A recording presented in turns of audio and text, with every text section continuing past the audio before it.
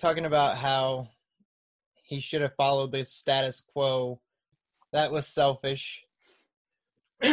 So yes, he was both. So Right. He had the potential, and everybody has the potential for both. But I think he acted on the selfishness. And yeah. Because like I said, love makes you do crazy things, man. right. But if you would have listened to Padme, like I said, if just tell Obi-Wan with Anakin's history and knowing what Obi-Wan has done in the past with Satine, man, who knows what would happen? Who knows? The stakes just weren't as high for Obi-Wan. Right. They're much higher for Anakin. Yeah. Yeah. Basically because of who was playing him. Which that goes back to another thing, like we talked about it a little bit in last episode with the hypotheticals, but this is something else that draws everything in together too, like a common thread, a mirrored thing in each trilogy, which are visions. And a lot of times they're misread.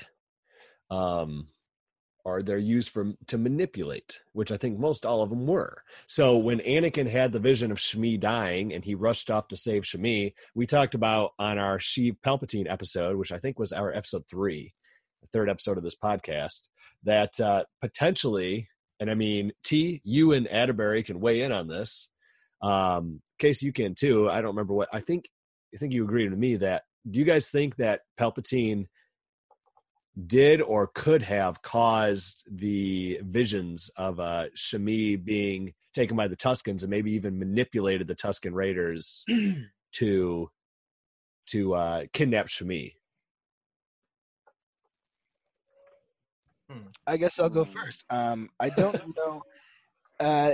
To kind of revisit that, I don't know if he would have been able. Maybe he manipulated the Texan Raiders, but that's a little far fetched for me.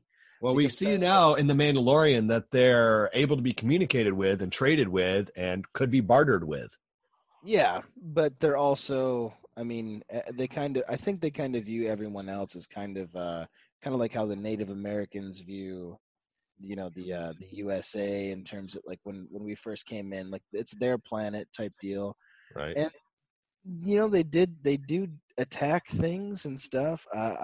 Who knows why they just took Shmi? So I guess that's like the one thing that kind of proves it more in your direction.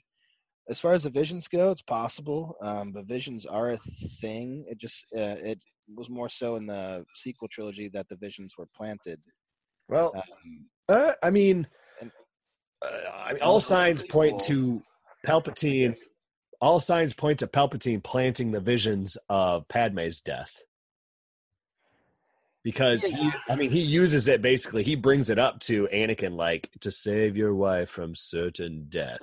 Use me, use my power. Anakin hadn't told him about this. He was like, "How the heck do you know about my visions of my dying wife, who you shouldn't even know is my wife?" Yeah, true. So yeah, those visions probably accurate. We probably only saw those visions because they were important to the story at the time. But like, in terms of other visions, I don't think they're all manipulated. Well, Vader manipulated in the original trilogy. I think Vader took, and he didn't ask Han any questions, right? In Empire, all he did was torture him. Why? To lure Luke Skywalker there. So Vader manipulated that vision to get Luke to come to his trap. Because he probably knew that he had been manipulated in the past. So if you're going that route, then you're going to say that Ahsoka's vision of Padme's death was put there by Palpatine because Palpatine knew that Anakin needed Padme in order for his plan to succeed in the future. Ahsoka had a vision of Clone Wars. In what, season 5? No, like 2. It was like late 2 or early 3. Aurra Singh was out to kill her. I forget who she was hired by. Could have even been Palpatine. Who knows? But so we've got the vision. But my main thing is, like, Anakin acted on his vision of Padme dying and actually ended up causing that to come true. Luke acted on his vision of Han being tortured and taken captive, and he went there. And what did Yoda tell him? Like, if you honor what they fight for, stay here, finish your training, blah, blah, blah. He went and nothing changed. It still all happened. Han was still taken away. And then in the sequel trilogy, we hear about Leia's vision that at the end of her training, her son would die. So she stopped her training and she laid down her lightsaber, and Luke told Rey that she knew someday somebody would pick up her lightsaber and finish her training. Well, at the end of that training with that lightsaber, Ben died anyway. Yep.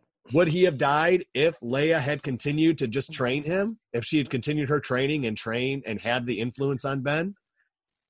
Not the same way. Yeah, maybe not. No, I really like that that point of view. Yeah, that's a good one. And another little stupid small mirror. It's insignificant. But what type of planet do we find all of our heroes in each trilogy? Deserts. A desert planet. Another mirror. A diamond in the rough. Yeah, right. All who enter. And then you also look at people kind of got mad at JJ from The Force Awakens for basically resurrecting the Death Star. George freaking Lucas did it twice. There was a Death Star, then there was a bigger Death Star. Now there's a bigger Death Star. We talked about it on the podcast before. Let's be honest. Look, we created nukes, then we made bigger nukes, then we made hydrogen bombs, then we made bigger hydrogen bombs. Once you start down the path of such destructive force like that, you're not just going to be like, well, we made one, they blew it up. They went, oh, well. Yeah, and go ahead. No. I'll go on my tangent in a second. Go ahead, Edinburgh. Mine's a tangent breakle because it was just a random question I had. Is Starkiller based theoretically maybe smaller than the second Death Star? No, it's. I mean, it is a whole planet, right? Yeah. But I mean, these planets don't change in gravity or anything like that. I thought it might be smaller than the second Death Star. Well, size matters not when it comes to that because it had size never matters. Right. Well, it had the potential it had greater potential to shoot across space and time and destroy systems, not just planets. Right. So, I mean, whether or not it was bigger, I think it was bigger because it's now all but confirmed in canon that it was Ilum. So, and even the second Death Star was smaller than the Endor moon. Yes. That was a moon, not a planet. You could have assumed that Starkiller Base at one point in time probably had a moon or two. Yeah, I could probably look up how big the planet moon of Endor is and the planet of Ilum. But what I was going to say is that in terms of real life technology, as it gets better, it gets bigger to a point. You make bigger bombs, you make bigger this and that. But then as technology gets better, you see things get smaller. And you can see that in things like cell phones or gaming consoles or the thickness of televisions. You can see that everywhere technology is. Computers, like my laptop that I'm on right now is a freaking million times more powerful than the first computer I ever had that was like a dinosaur. Are you walking us towards the planet-destroying Star Destroyers in Episode 9? Yes, I am. And that's something that people had a problem with too. It's like, oh, they just used the same technology and just made it smaller and put it on all these ships. Well, of course, why wouldn't you? Right. Why would you not do that? That's the logical thing to do. Yeah. If you had the ability to do it and have a ton of them everywhere spread out you could hold the galaxy hostage if they would have been able to leave Exegol. We can rebuild them, make them smaller. Yes. I mean, that's just the logical step to make. I mean, what else is more of a threat than a planet-killing weapon like the Death Star, Starkiller Base, I'll tell you, Star 2, than hundreds of Star Destroyers with that on them? I'll tell you one thing more of a threat. Palpatine as all the Sith. Yeah, but he was in control of this and kind of orchestrated it all. Did you see the Force lightning beam that he shot from his throne? I'm just saying. I saw it and I felt the bass. Oh man, that was boom! It was like an Inception, crazy loud. Do it. and you know what? It was very similar. That sound effect and the effect that had, because we'd never seen that before, was the same effect when Captain Holt did the holdover maneuver Yeah. to Snoke's ship. It went completely silent. It was like, whoom. Yeah. Even, I mean, it harkens back kind of to the sonic charges in episode 2, just like silence and then boom. Oh yeah, when Obi-Wan's chasing Jango. Yep. Yeah. You know, Lucas also owns THX, right? And that's what I thought of. Yeah. Oh, yeah. yeah. I used to hate that because I have to. It's just like commercials nowadays. Sometimes commercials act like they're at volume like 70 on the TV. When Oh you're yeah, shooting they something like definitely 30. yeah. Which is they're not supposed to do that, but I feel like they definitely are louder than what artificial gain there. But no, I think that's kind of what I was saying. Like, so if you look across the entire saga now, you see that we have 3 protagonists, right? 3 main protagonists: Anakin, Luke, and then Rey. And we've established that none of them, they all refused the call at one point, or they all came from nowhere at one point or another. They all had to pick themselves up and had to overcome the failures of the past. But I think the cool thing about bringing Palpatine back in episode 9 was essentially we have one main antagonist that ties the entire saga together. And so without destroying him, and we can see, like, just like any cancer, like any disease, that you can think it's gone, but sometimes it's not totally destroyed. Sometimes we think we've dealt with the hate, the problems of the past, the things that our fathers dealt with, but it comes back to bite us, right? Like, we're still dealing with some of the same things that our parents dealt with, right? That our grandparents dealt with. Yeah, plus our own new problems. So I liked that now we have one concise antagonist throughout the entire saga, and I think that helps draw it together. Yeah, I mean, it definitely is definitely a good bookend to the entire saga. And that brings me to another mirror, too, that people seem to hate. People seem to hate that Kylo turned back into Ben, right? But we saw it with Darth Vader, who was the biggest, baddest dude in the world. You know, it's interesting. We didn't see that in the prequels at all. So, like, you know, we see all these similar things happen, but that never happened in the prequels. That's what I said, kind of like that arc of Anakin is drawn out. It's not just so for Luke. I mean, I guess kind of there is for Luke now. You have a contained arc so far with Rey, 7, 8, and 9. Okay, so far. With Luke, you have a contained arc in 4, 5, and 6. But now we have the arc of Luke, 4, 5, and 6, 7, 8, and 9. So we see him go from a nobody, a farm boy. He realizes who he is. He becomes the Jedi he's supposed to, but then he has a failure. He goes and hides, but then he learns from his failure. He's able to pass down what he's learned, including failure. And in the end, he is there being the great mentor to help the next generation. Same thing with Anakin, right? We see kind of an arc with Anakin, even though it's like an inverse. In 1, 2, 3, he goes from being a nobody, then he's a great Jedi warrior, hero of the Republic, and then he falls. Then he picks himself back up because of selfless love, and he redeems himself in episode 6. Right. So to continue what I was going to say, because there's bigger mirrors here than just Kylo turning good, because Kylo wasn't done yet. Kylo did not, even though everyone hated the kiss. I'm sorry, maybe if Luke kissed Darth Vader in the original trilogy, everyone would have liked it. I liked the kiss. I called the kiss. You did. He did. But he didn't. So he became one with the Force. He disappeared. Vader was burnt just like Qui-Gon. But he was able to become one with the Force, and I assume become a Force ghost later on. We may never know, unless it's just in literature. But his last act was to save Rey, whereas Darth Vader's last act was to save Luke and father and son type situation. And then you have Rey, who is the daughter of Palpatine and Vader's grandson. You know what I mean?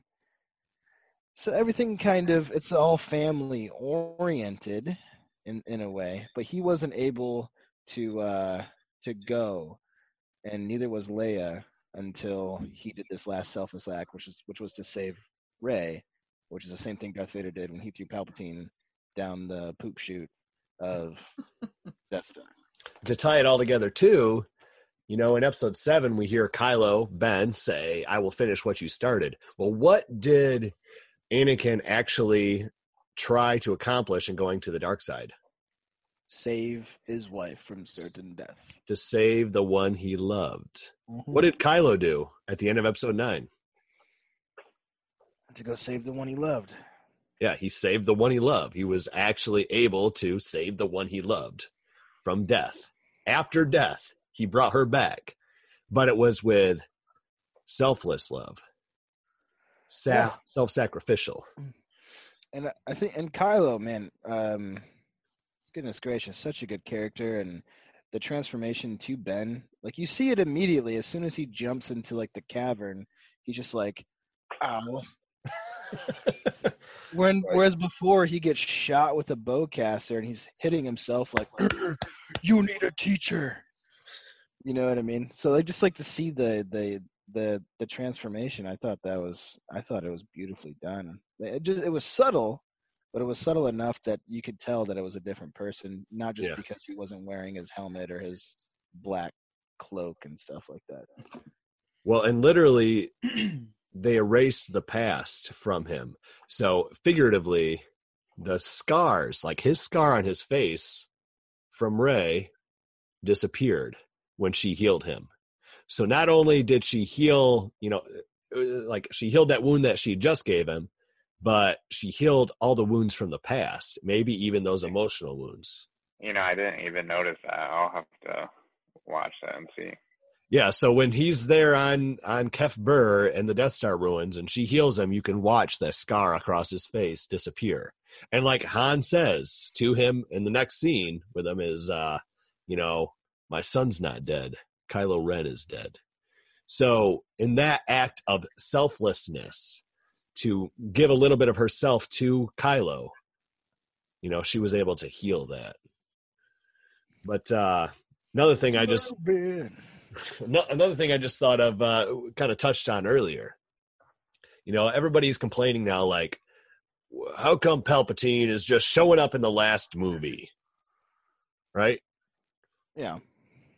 So I was just thinking to myself, like, maybe not as literally as like he just showed up in the last movie, but in the prequel trilogy, you don't really see Palpatine as Darth Sidious, as who he is. He's not fully revealed until episode 3. Right. Yeah. It's a last movie thing.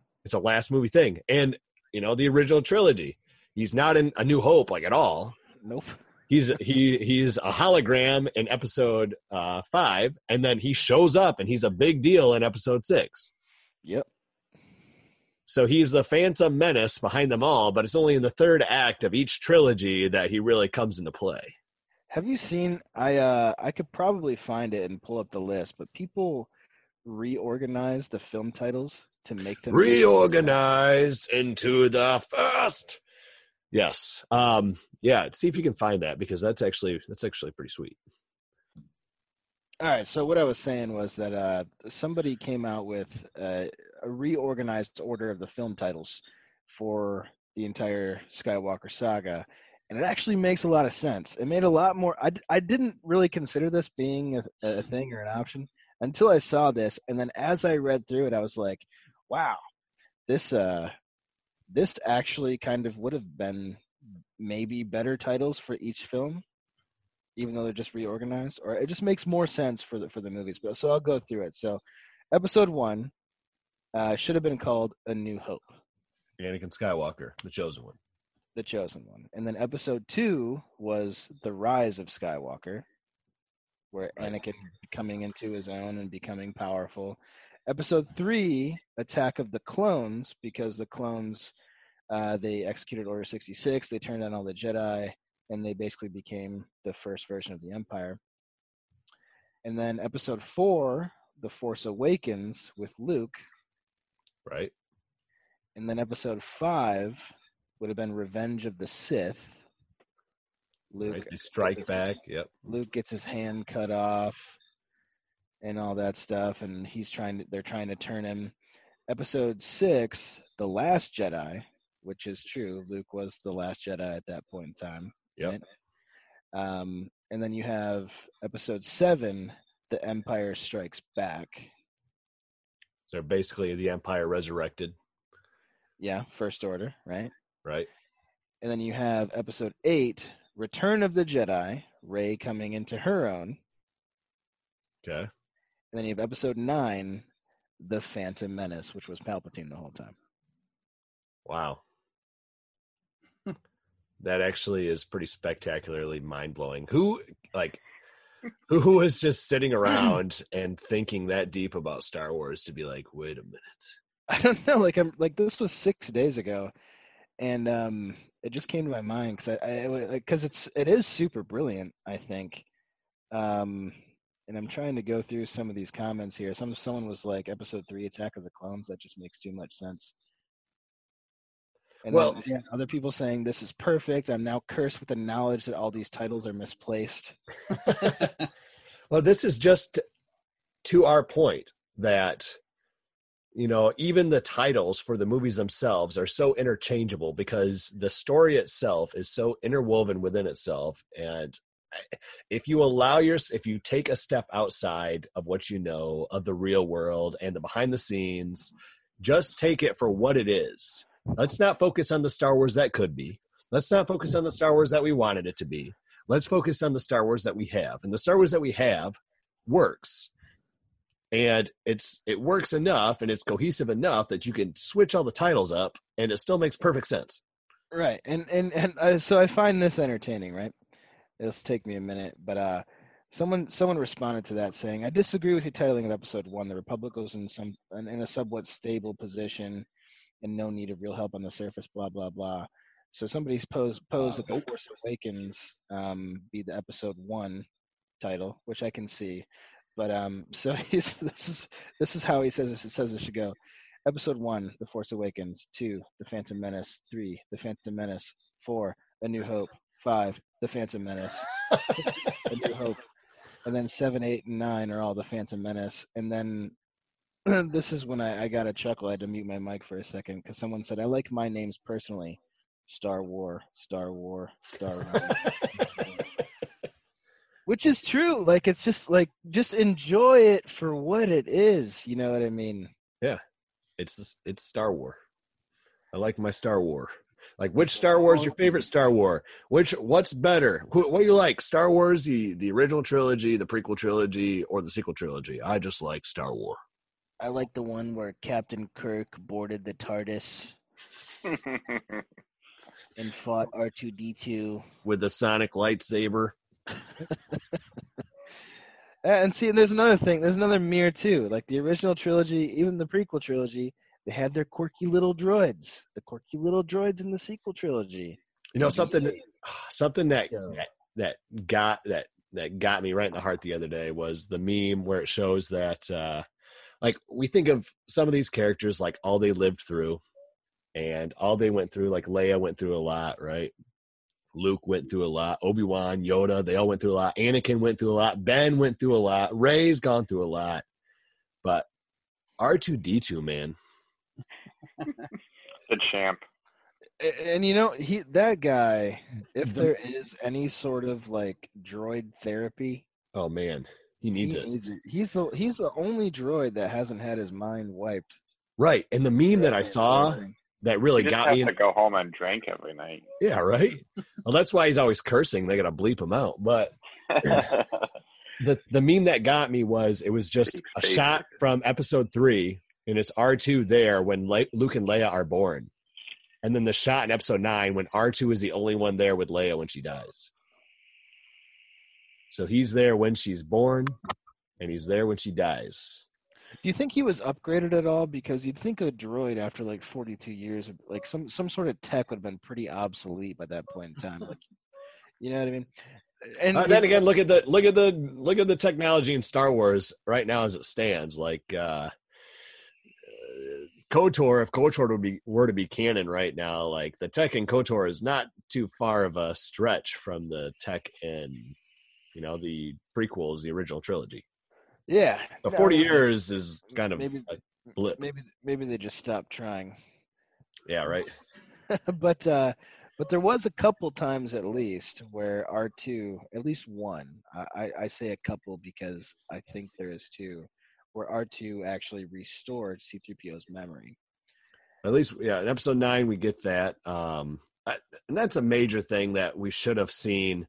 I think if I were to change one thing about episode 9, I think the biggest thing I would change is I would have R2 restore C-3PO's memory, all of it, from the prequels.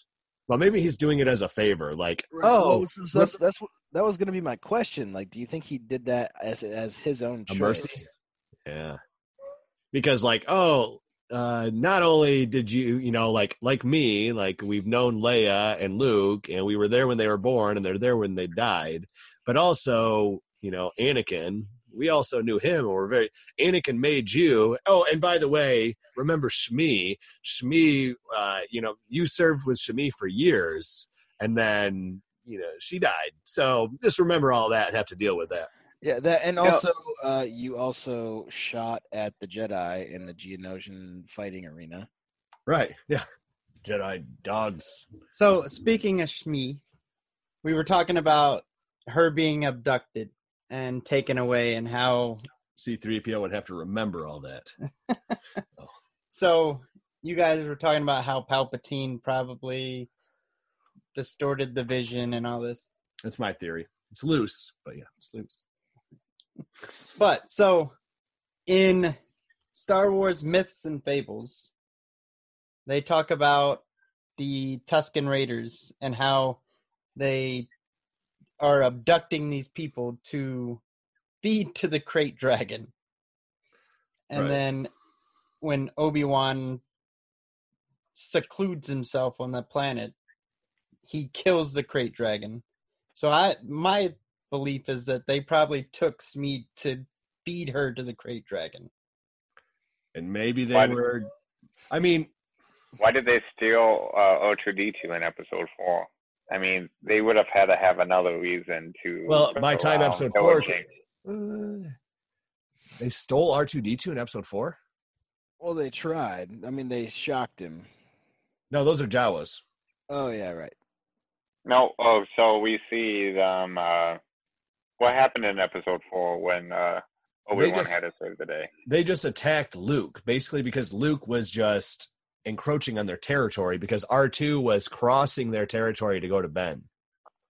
So just like in The Mandalorian, we see they're about to cross their territory, and the Mandalorian knows good enough to stop and be like, we're about to cross into the Tusken Raiders territory, so we better give them something to trade as passage.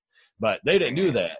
So I like T's theory because that's why they were in Myths and Fables, they lived their life for a long time and they were just trying to mind their own business. But once the Krayt Dragon came and it started killing off all their villagers, and they realized it only wanted basically sentient sacrifice, they started to raid the towns and stuff. First it was Tusken. They became the Tusken Raiders. So they raided the town, the Tusken fort, and took people one at a time to be their sacrifice to keep the Krayt Dragon at bay. Do you think it was more of an at bay thing? We've seen in several different types of games, the main one being Star Wars Galaxies, that Krayt Dragons are useful in terms of the quality of their tissue or Krayt Dragon pearls. Like, do you think maybe they were just raising Krayt Dragons to collect things, or do you think that? So you're saying that you think that it's Tell them about the story. it's like a god type thing. So yeah, basically, I don't even remember now. I can't remember where the Krayt Dragon came from, but he just appeared one day Right. and just started eating their cattle. Yep. And then once the cattle was gone, he started eating their people. And then they were like, "Well, we can't have this." Another thing Palpatine introduced. Well, The mastermind behind everything. right, yeah, it could have been. It's all Palpatine's fault. No, so yeah, so then first they, I think they went to another Tusken village, and they took other Tuskens, but then their numbers started dwindling from all the different villages, so they all band together as Tuskens, and then that's when they started. Well, Sand People, they raided the Fort Tusken, and then they were just always taking moisture farmers, which they saw as like interlopers, right? Invading in their lands. So they're like, okay, we don't want to have to do this to them, but better them than us.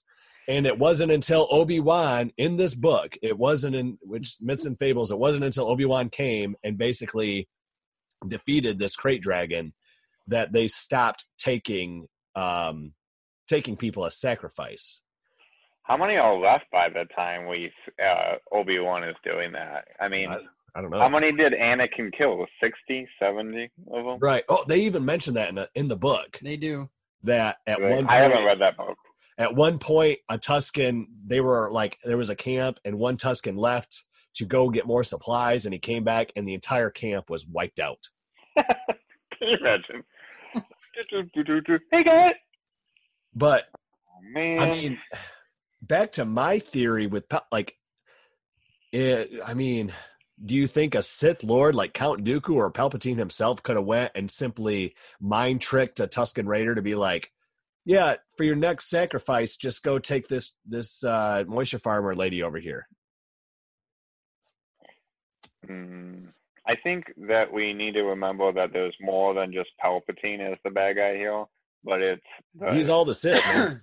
It's the Force itself that is moving things in the universe to a certain goal. Is it? So you're talking about Force predestinationism. It's Calvinism and Star Wars. Interesting. Oh, because I mean, like you look at Krayt Dragons, right? Because I'm looking this up too, and it does actually note the appearance of the Knight and the Dragon, Star Wars Myths and Fables.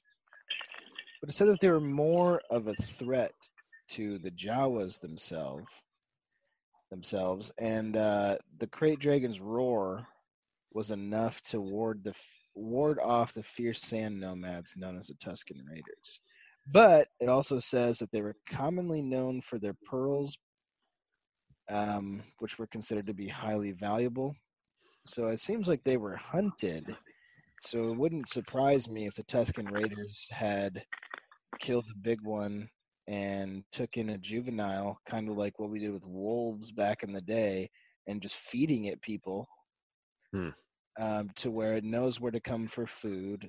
I mean, potentially, but training it, but until it gets big enough to where it comes in, they kill it and they take what they need.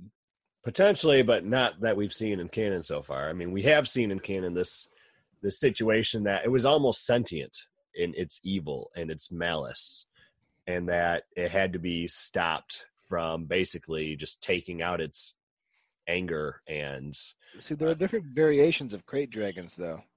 Like, could it have been? So there was, from what I remember, there was ancient, there was regular Krayt Dragons, there were canyon Krayt Dragons, there were juvenile Krayt Dragons. Well, this one had wings.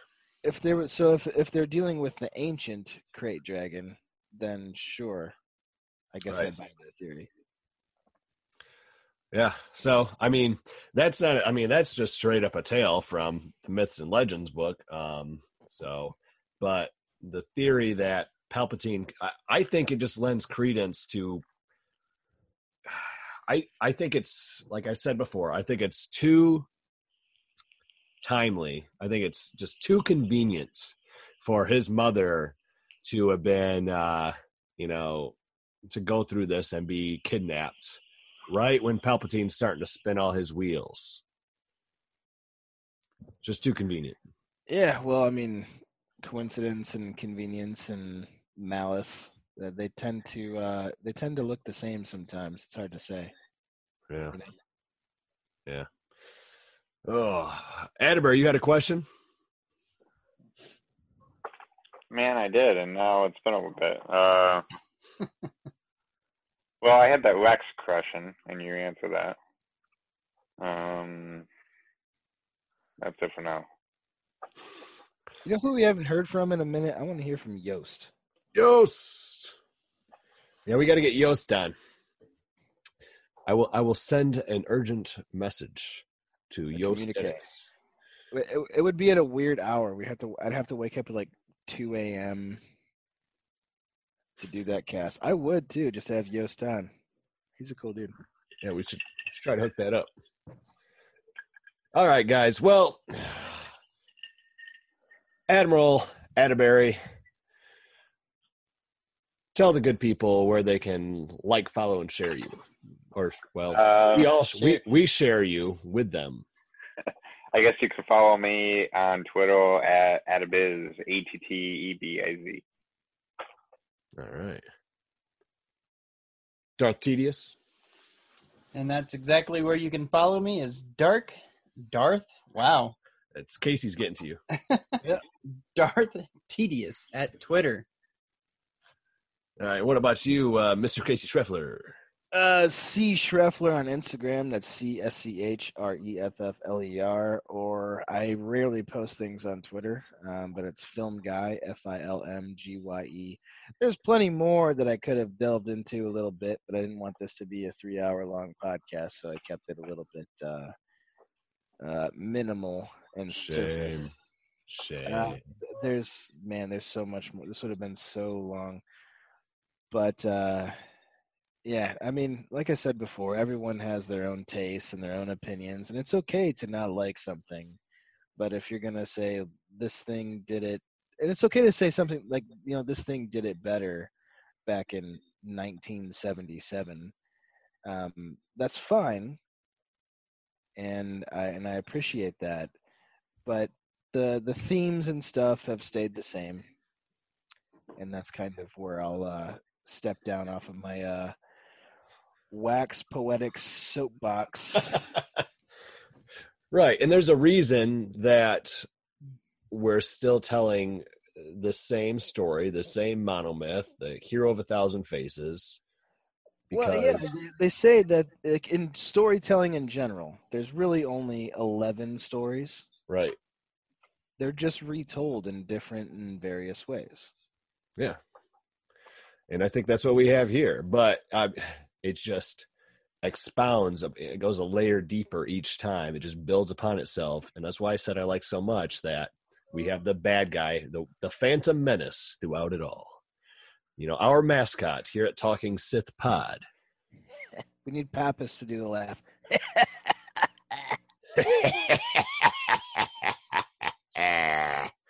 That's not bad. We got to hear your Palpatine laugh now. Oh, see, I can only do it when I'm reading the thing. Well, pretend like you're reading the thing, whatever that is. Is that a tattoo on somebody's penis? During Saga Day, I used to read it in quite an interesting voice. I don't know if I can do it on the fly. My little green friend. No, Small. The Sith will rule the galaxy. And we shall have peace. That once more thing is what gets me. High Republic era. Once more. Well, it would have been before that, but I want to see when the Sith ruled the galaxy. That's what I'm looking forward to. Star Wars. Cool. Well, we kind of saw a little bit of that in the Old Republic game from EA. Yeah. And those short films that they did, like the trailers they did for the release of that game, were freaking awesome. I would love to see. Release a canon version of that. Do it, Genndy whatever. How do you say that?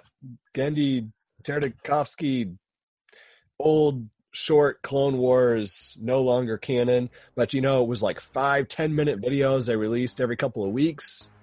But make it canon now. Have like a small thing like that. But guys, I'm Josh Roach. We're all the Talking Sith. You can like us, follow us, and share us across all social media platforms at Talking Sith Podcast, or you can reach out to us personally at talkingsithpod@gmail.com. Let us know what your thoughts, your feelings, all your opinions are, and everything that we just discussed. Tell us what your problems are with Star Wars, and I will apologize for them.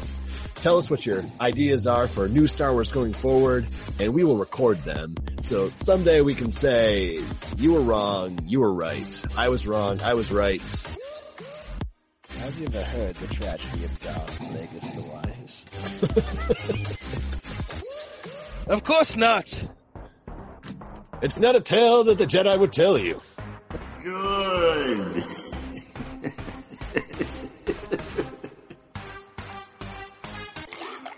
Everything expressed in the podcast is the intellectual property of Talking Sith. We are not affiliated with Disney or Lucasfilm in any way. Star Wars is their property. We just like to talk about it.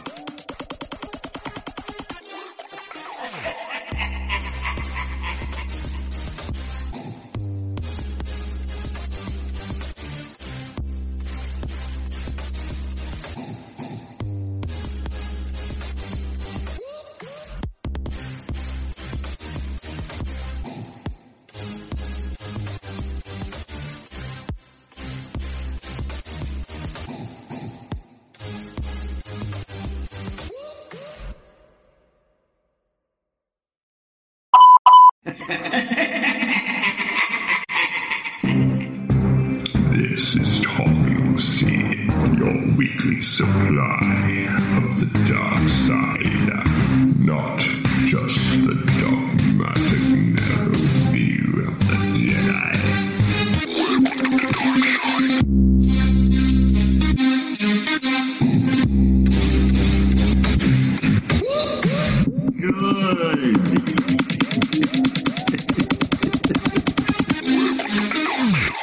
Hello, everybody. My name is Josh Roach.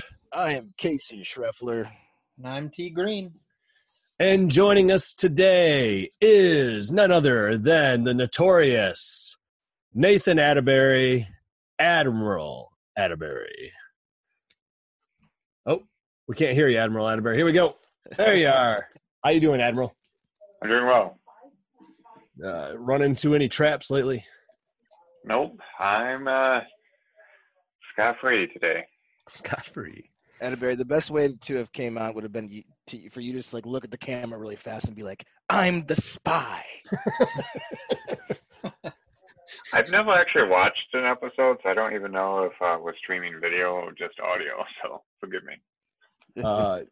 For a second, I thought you were going to say you never watched episode 9, and I was like, oh, my God. Oh, my. Kick this man off the podcast. No, we're recording audio and video basically for posterity. We only release the audio at this point, but maybe someday we'll release the video. But Atterbury, you've never officially made it onto the air of Talking Sith. There is a lost episode with you. Yeah, yes. That was, 6 months ago or something like that? Yeah, that was a while ago. So, Mr. Nathan Atterbury, tell us a little bit about your Star Wars fandom. We like to ask all our guests and first timers on here how you were introduced to Star Wars and who your favorite Star Wars characters are. So I guess I would have to say I started watching when I was like 6 or 7, and I remember watching it at the Granberries, which I'm Atterbury, so the Granberries are my grandparents. And I remember watching Darth Vader choke out the rebel in episode 4 and just being terrified like of this man that would just blatantly kill someone right in front of a six-year-old Nathan. So how times have changed, because Casey and I, our daughters love Darth Vader. Oh yeah. Well, my kid is not quite old enough to know the difference, but hopefully soon she'll to notice the difference. And then my favorite character is probably Luke. He's the most grounded out of all the characters, I think. So I feel like I can relate to him the most. Well, you are a boob guy, and he does like those giant alien tits, so. Episode 6, where he sees the dancer die and he does nothing. Well, all right, guys. This week in Star Wars news, not a whole lot. We got the Clone Wars coming up in about 15 days. Season 7, the finale, the final season, supposedly. I've been doing my Clone Wars rewatch. I think Casey is just about tied with me for his Clone Wars initial watch. Yeah, it's about almost halfway through season 3 right now. Ooh. You haven't watched Clone Wars yet? No, I tried to a long time ago. I had paid for all the episodes on. Remember those old iPods that had the 2-inch color screen? Yep. Mm-hmm. Yeah. And I would watch them while I was on the treadmill or something. I thought he was back in the drumming. day. Yeah.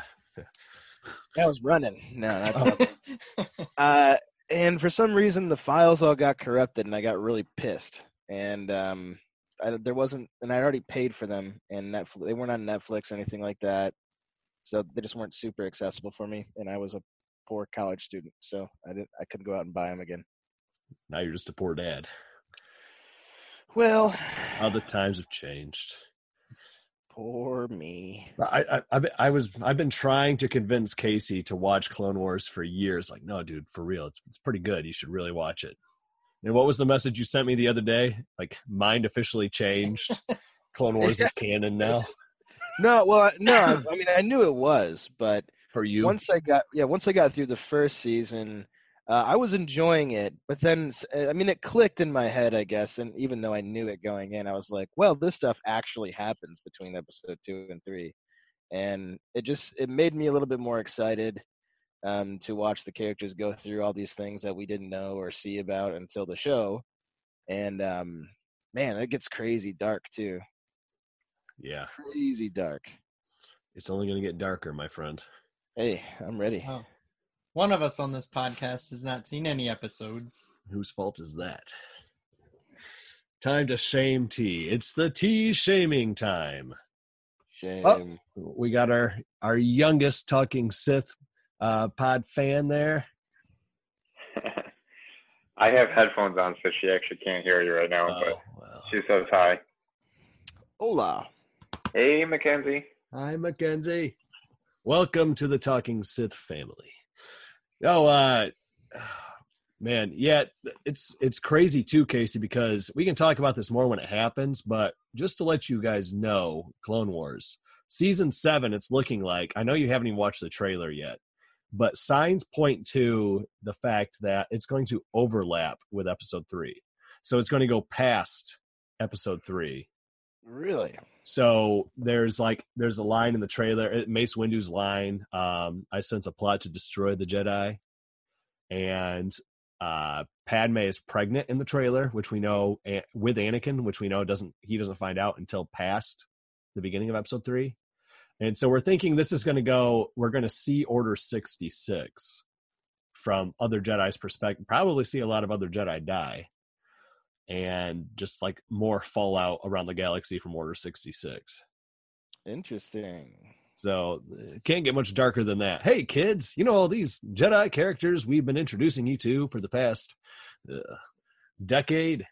Watch them all die. That's how the announcer starts it. Obi-Wan Kenobi is sad because all of his friends are dead. Who could have done this? Oh, Well, can I take a step back real quick and ask Casey what he likes better? Is Rebels or Clone Wars? As someone- I'm gonna have to answer that question at a later date because I'm gonna watch Rebels after I get through Clone Wars. I tried to watch Rebels with my kid, but I the think you're animation thinking of stuff- Resistance. I Maybe. actually have not seen Resistance yet, but I've seen Maybe. a lot of Rebels. Yeah, Well, we can actually, hear you. Case, Yeah, I think you're thinking of Resistance. Rebels is also like computer animated. Resistance is like a weird 2D animation. Yeah, it's like the animation kind of threw off. Yeah, Resistance. It's like Dragon Prince if you've seen that on Netflix. Yeah. You'll like Rebels, I think. I'll get through it all. I just got to get through Clone Wars first. We have deadlines, man. Yeah. Deadlines that I have to not make. Yeah, T is going to have to take like the next week off of work, so you can just get caught up to where we're at. In other news, speaking of Season 7 coming out in 15 days, and there's going to be a lot of Mandalorian action in Season 7. The Mandalorian Season 2 is confirmed to premiere in October of 2020. Hopefully it comes out on my birthday. Yeah. Well, my daughter's and my wife's birthday is in October, so guess I know what we're doing for their birthday. Watching Mando. Watching Baby Yoda. My wife likes it, actually, so I don't think she'd be too opposed to it. Atterbury, what do you think of Mandalorian? I like it quite a bit. It's very, I don't know if I can really say much more than what's already been said about it, and I don't know what you guys have said on the podcast, but it's very spaghetti western. It's not in your face about anything, which I appreciate. I think the general audience can enjoy it just as much as I enjoy it. And I think that says a lot for the storytelling that they do in it. Yeah, I think that's like the biggest thing that's come out of Mandalorian is how much it has drawn in general audiences. Like Baby Yoda is a known factor in pop culture by everybody. And there was something cool that I sent you this week too, Josh, about how they reused some of the things from the original trilogy. Yeah. In the Mandalorian. Super cool stuff, man. I don't know. These guys were being mean to me today so today is Nick Nolte's birthday, so I sent them a link and they were being mean about Ugg Nolte. He seems to think that Ugg Nolte is still alive, even though he is very clearly... He's very clearly dead. Yeah, he's dead. Roasted. He's dead. Yeah. Stone cold. Stark dead. Stark dead. Those flying monster beasts are picking at his flesh as we speak. Flying monster beasts? Yeah, I don't know what they're called. Attacked flying monkeys? No, the things that fly. What? No, the thing. No monkeys. The things that bit Carl Weathers. Oh, like the monstrous that hauled away like the blurgs. Yeah, those like the Minox older, larger, meaner, fire-breathing cousins. Freaking dragons, man. I was waiting for Kira to show up. Mother of space dragons. Wasn't that a different planet? Pretty sure that was a different fantasy series. Game of Thrones? I mean, we don't know which planet that takes place on in the Outer Rim of Star Wars. The planet where you see the dragons the dragons in Star Wars, wasn't that on a different... Well, there's crate dragons in Tatooine. We see a crate dragon skull. We've got some more crate dragon stuff in new canon and lore and stuff. But it was on Navarro, where the Mandalorian was originally at, the cantina and stuff. And there was also that ancient beast in the Clone Wars that had lightsaber resistant skin. The Zillo beast, yes. Yeah. That was pretty. Do you remember that arc from the Clone Wars, Atterbury? I can't. I'm trying to remember right now. I'm about to Google it. Zillo beast. Zillo beast. Yeah, it was on the homeworld of the Dugs, like Sebulba, and it was just a giant. It was kind of like a Godzilla, paying like homage to Godzilla, but like also kind of salamanderish. Yeah, it has very long, thin limbs. It looks like. And there's actually, in one of the Thrawn books, which. In the second new Thrawn book, it takes place like during the original trilogy with Thrawn working with Vader, and he has flashbacks to Thrawn working with Anakin during the Clone Wars. And there's a tie-in to the Zillo Beast in that plot line, which is pretty awesome how they're threading all that together. Hmm. But that's what Star Wars is here. Like we talked about last week when we had the magnificently prodigious Mr. Michael Pappas on the show, how everything in Star Wars, all the comics now, all the novels that are coming out, even games that are coming out nowadays, like Fallen Order. We're hearing rumors of KOTOR, or as T likes to call it, Canton, for some reason. Coming out, it all ties together and just adds more shading and detail. And I don't know if you guys are familiar with, I'm sure some of our listeners are, the Ring Theory by Mike Climo. If not, look it up, Star Wars Ring Theory. He's got a whole website devoted to it. And Casey, last week you told us that you would like to wax poetic concerning how the sequel trilogy doesn't only just complete the saga, but it seamlessly blends into the saga, and it is an extension of George Lucas type storytelling. Yeah, well, that, and I mean, it's probably more soapboxy than wax poeticism. But yeah, there are several things that are not only mirrored, but from the original trilogy, but also the prequel trilogy that happen in the sequel trilogy that people just seem to hate. And there's a lot of the same themes. And it's okay to hate it. You know what I mean? You can hate it for all your reasons you want to. I'm still going to debate with you about it. You know what I mean? Most of the time, I like to play devil's advocate a lot anyway. But it just so happens that I do enjoy almost anything Star Wars, just because I want more of it. But you shouldn't. You're better than that. Yeah, I should. I'm supposed to be a Jedi. I want more. I know I shouldn't. But yeah. So there's things that are considered, like, if I've said before that if the original trilogy came out today, it would not be as wildly successful as it was and has been throughout the last 42 years, right? 43 now. Yeah. It's super campy. Even Harrison Ford said, George, you can write this shit, but you can't say it. You know what I mean? Right. We're gonna bounce through a supermarket and into the parking lot, or from that outtake that they showed at. Yeah. So there's a lot of mirroring themes, and I think it's fair to kind of go through some of them. The one I kind of want to start with is with Rey in The Last Jedi, which is probably the most polarizing movie of the sequel trilogy, or even the whole saga. Probably. But Rey wanted to go face Kylo. She wanted to go bring him back because she was convinced, after all the visions and stuff, that he would essentially take her hand and come back to the light side. You go back to Empire Strikes Back. What does Luke want to do? And Yoda's telling him not to go. Yeah.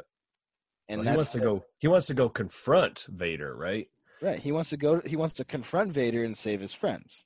Right. Then he wants to go confront Vader and save Vader in Return of the Jedi. Yeah. And Luke is telling him not to go. Yoda's telling him not to go. And then Luke's telling Rey not to go. Not to go. So there's very, very similar type things happening, because regardless of whether she goes and sees Kylo, she's going to have to fight him. She's going to have to confront him in some way. Right. And that was a big plot point of The Empire Strikes Back, which is everyone's favorite movie. Well, most everyone's favorite movie from the entire saga, which is fair enough to say. It's my favorite too. But that's kind of one moment that harkens back, and I could go on a little bit longer on that if I want to, but I kind of want to hear I don't want to hear my own voice for this entire thing. I'm pretty sure my wife gets annoyed just listening to me breathe. So, Well, your wife isn't one of our listeners. They love to hear you speak. Oh, do they?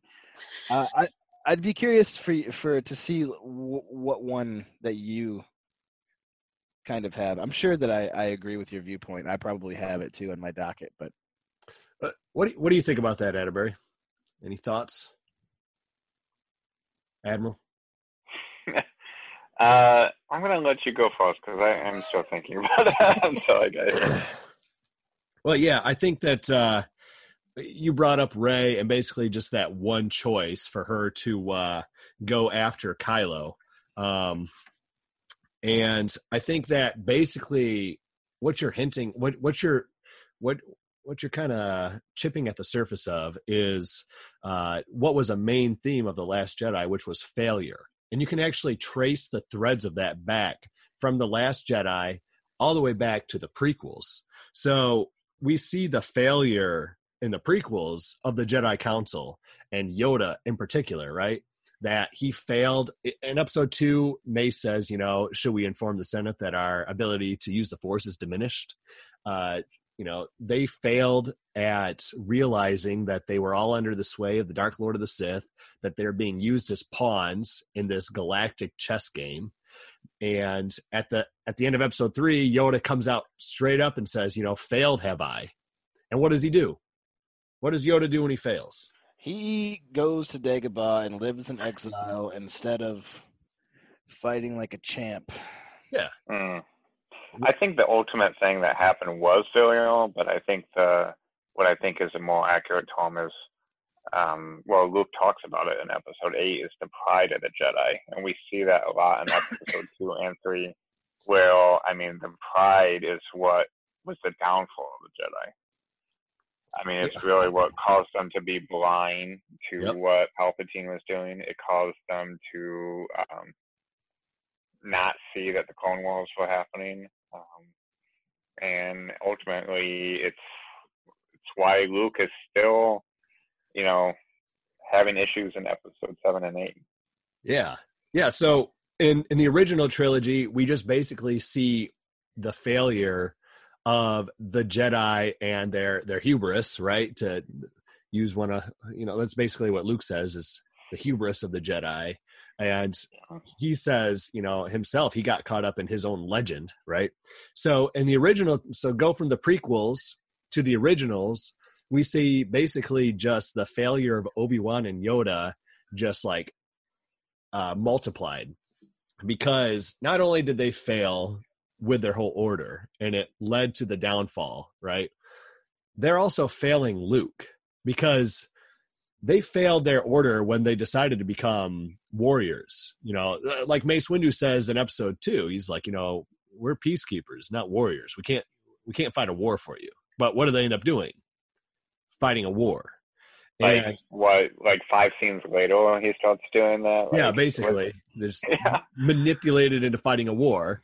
And so we see Ben and Yoda, Obi-Wan and Yoda once again, going against their morals, essentially.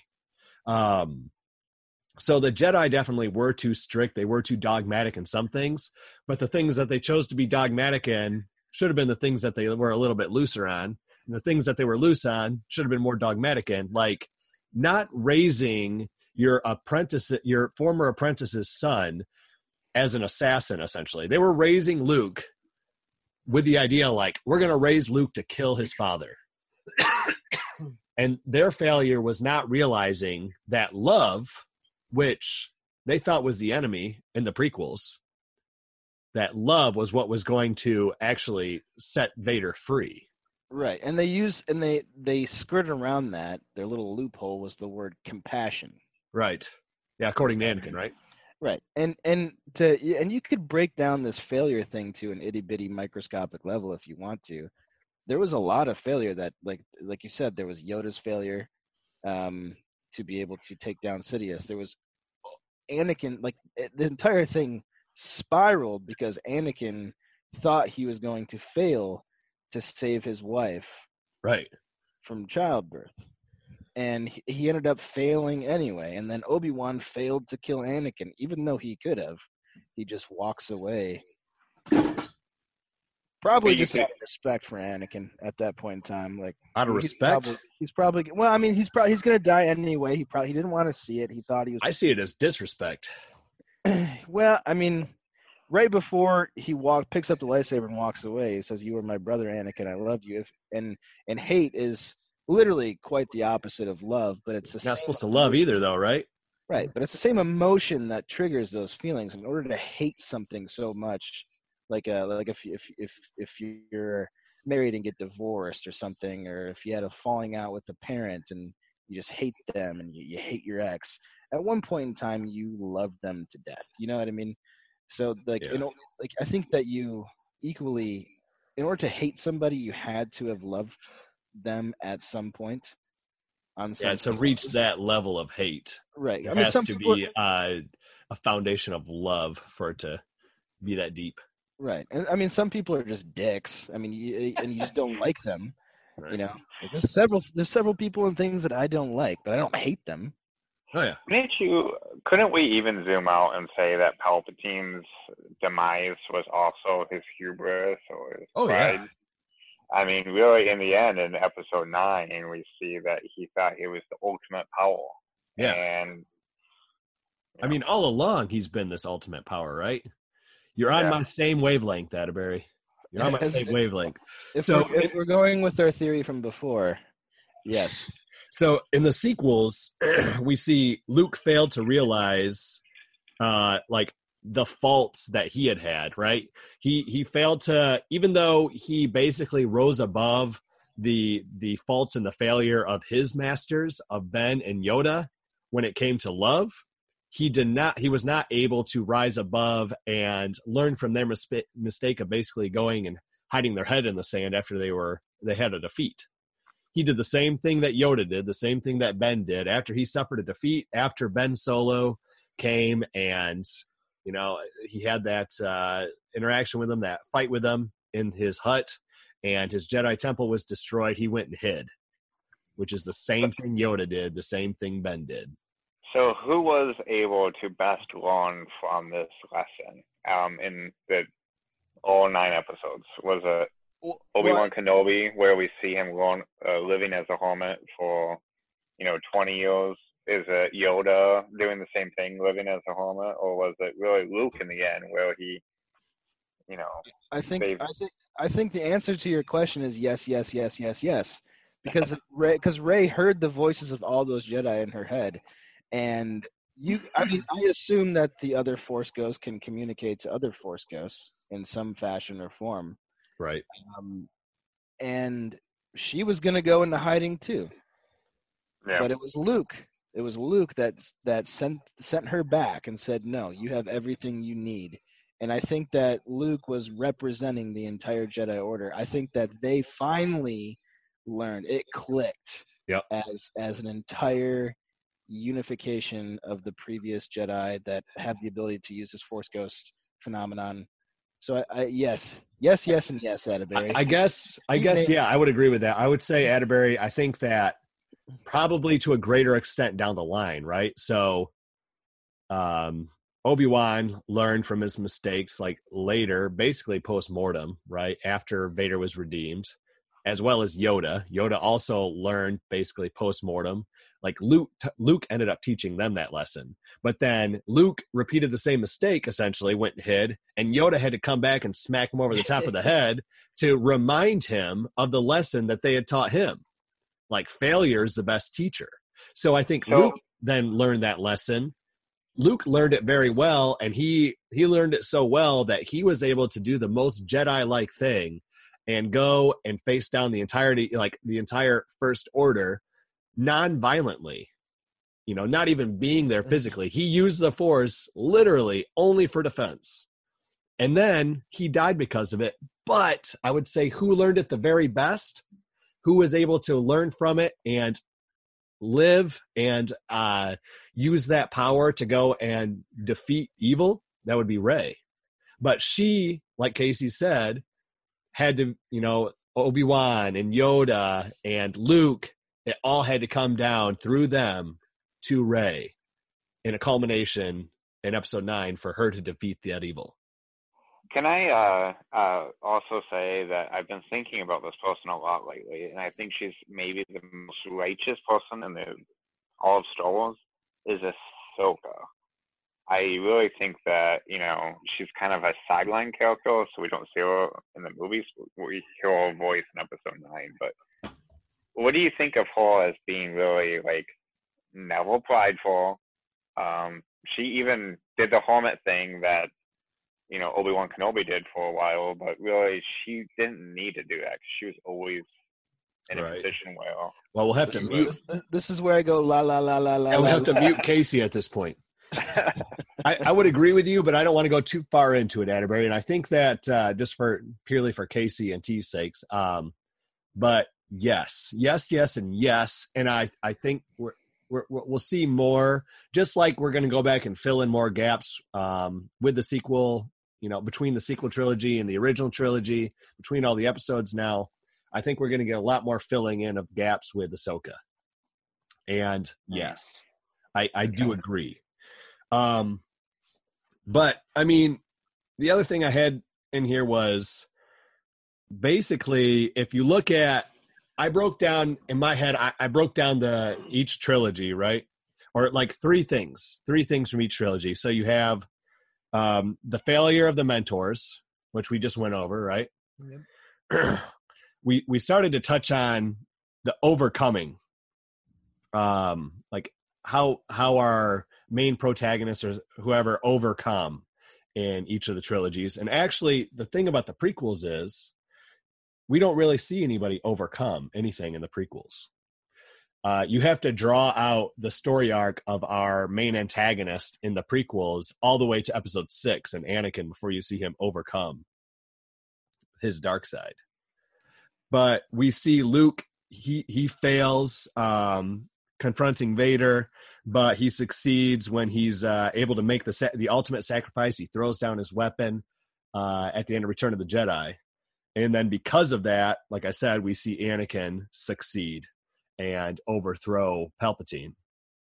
And then in the sequels, like I talked about, we see everybody overcome, all their past failures and pass down to Rey. And she is able to overcome her past failure and finish what Anakin started, totally destroy the Sith. And the other third thing, which I think is a big thing for people, is I put nobodies. So I think it's fair to say that each of our antagonists, protagonists, each of our main protagonists from each trilogy were nobodies. Would you guys agree with that? Yes.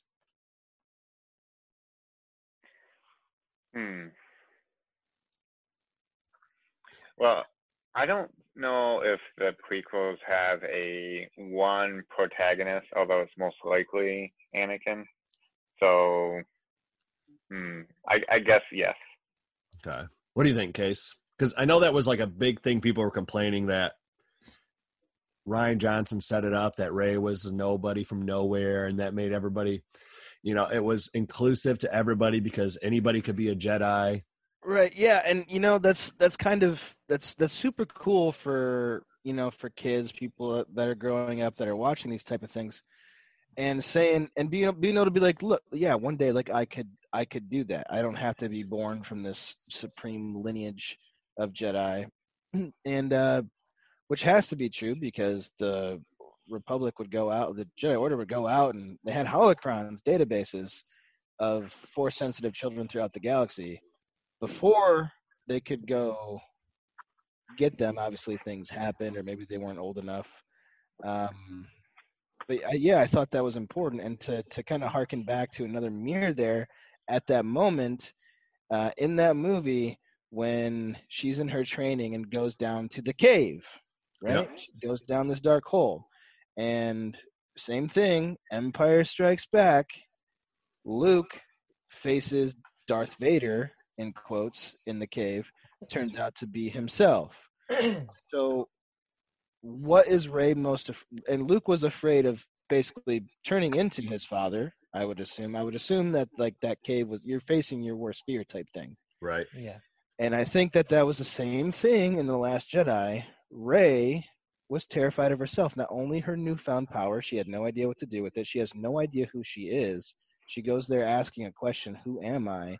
And just sees a ton of herself. I think that she is just scared of her and who she is and not knowing who she is. But she did, right? Because, yeah, and I mean, and So the only thing standing between her and the knowledge of her parents was actually her. A lot of her. A lot of her, because I mean, you could look at any one of them and say, yeah, that's Rey, that's a person, that's just a nobody, blah blah blah. I think that was something that was kind of screaming in her mind at the time. Yeah, and I mean, people were complaining because they said like it was empowering for people to come, for those that came from nowhere, to say like, I don't have to come from anybody special. People who were adopted and such, which I know like we should be, and that's a big thing for George Lucas too, because, he adopted his first 3 children. And I mean, I don't think Rey being from Palpatine's son is diminishing that in Star Wars, and I'll tell you why. Because Rey, she had the choice made for her to be raised as a nobody, because like Kylo said, her parents were nobodies, but by choice. So her parents were, her father was essentially the heir to the Empire, the heir to the galaxy. And for some reason he left and went into hiding and hid Rey from, when he found out his father was back, hid Rey from Palpatine, from evil, and made her a nobody. He chose to be a nobody. Luke had the choice made for him by Uncle Owen to be a nobody. Luke, just like Rey, was heir to a great power. He was, heir apparent to Darth Vader, as Kylo is later. But Uncle Owen decided to keep him in hiding, keep him away from the Jedi, away from Ben, and he wanted him to be raised as a nobody to keep him out of this fight. But he wasn't actually a nobody. All along, he actually had this lineage. He had this destiny. Anakin Skywalker was a nobody, right? He was a slave. But he had a destiny because he was of supernatural birth. He was from a virgin birth. So you could say like, okay, he had a destiny. So he also had something special with him from the beginning. But if you want to get back to somebody who plays a major part in the Star Wars galaxy, who proves that you don't have to be something special to do something special, to be part of something special, that's Shmi Skywalker, right? Yeah. Because she was a slave, who gave birth to a slave, who was the chosen one. I mean, for all we know, she was, in the Star Wars canon, Zerka Corporation is a thing, and it's been a thing since like the days of KOTOR. So the Zerka Corporation has been around for thousands and thousands of years. And in Star Wars Master and Apprentice by Claudia Gray, they talk about how even in right before Episode 1, Zerka Corporation is still operating. They operate with these contracts in the Outer Rim, and they do business with the Republic, and they're able to enslave people from these worlds. Like if you commit a petty crime, you can be sentenced to be a slave, and if you give birth to anybody while you're a slave, they're a slave. So for all we know, and I would like to think that, I mean, probably Shmi was born from slaves to be a slave. So she literally is nobody from absolutely nowhere, but she is chosen by the Force. So it flies in the face of what Kylo says in Episode 8, that you're nothing. The story has nothing to do with you. No, the story can choose anybody. Anybody can be chosen and be special. Be special, even if it's just raising your child the right way. Yeah, I mean, I think that's kind of the message that everybody likes to hear. It's the message that, as when we were kids growing up, that we heard, when you grow up, you can do anything, be anyone, you can be president. And I think that it's a careful message that you have to cultivate a little bit, because no, you can't. You know what I mean? You cannot go be anyone. Not everyone is smart enough to pass med school and become a doctor. Not everyone can get the crazy funding needed to become president of the United States. So the idea of that is good and also dangerous because it allows kids to have imagination and things like that. But I think it Terrible has for to children to have imagination. Terrible. I think it has to be cultivated in the right way because I mean you don't want to grow older and work your butt off and realize like look, my parents lied to me. You know what I mean? So I think that was weird tangent that I just went on. But Well, Natalia, there's only so many Natalia, things you can be.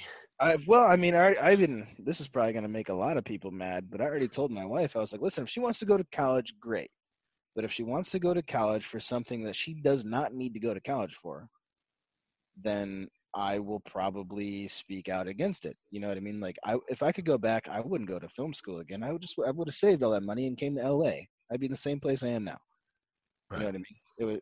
I learned more out here by doing than I did the other way. If she wants to go to school to be a doctor, fine. You have to, dude. I don't want her working in the subway tunnels in LA with doing hanger abortions down below or something like that. But that was the thing. The underground abortions were a thing. They were illegal. So basically, what I hear Casey saying is no participation trophies for your daughter. Oh no, I want her to feel loved and have that stuff, but I also want her to have a realistic view of the world. You know, to where like, yeah, you can do this, but it's gonna be hard. You know what I mean? Like, have a realistic conversation, as opposed to just being like, yeah, with a beard in my hand. Yep, you can do it. Go ahead. Well, I think to a certain extent, you can do anything you want to, but like you said, like situation, you know, it has to do with your situation. But the nice thing about, you know, the dream of America is you should be able to, no matter where you come from, make your way and make the situation to put yourself in a situation to do whatever you want to.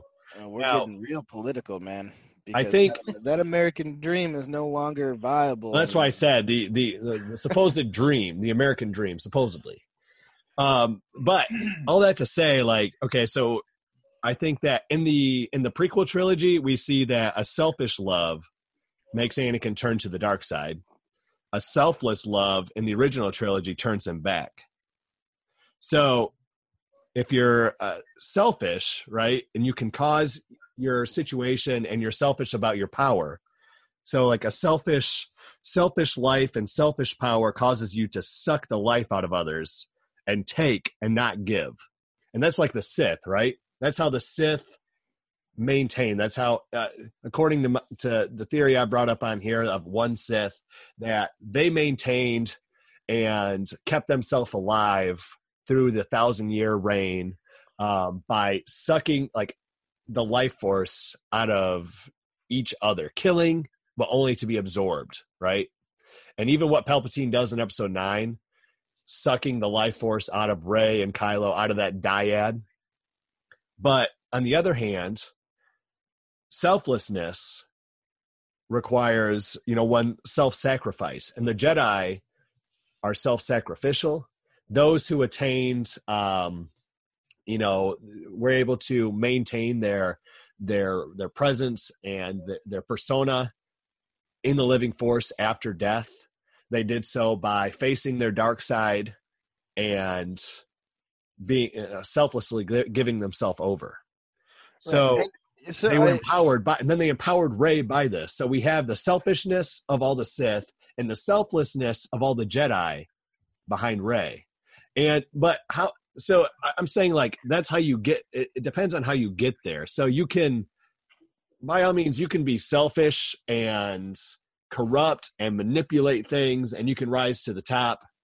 But, you know, the right person, like Rey, can be ushered to the top by other people making sacrifices for them. And who should come out on top in the end is the selfless person, not the selfish person.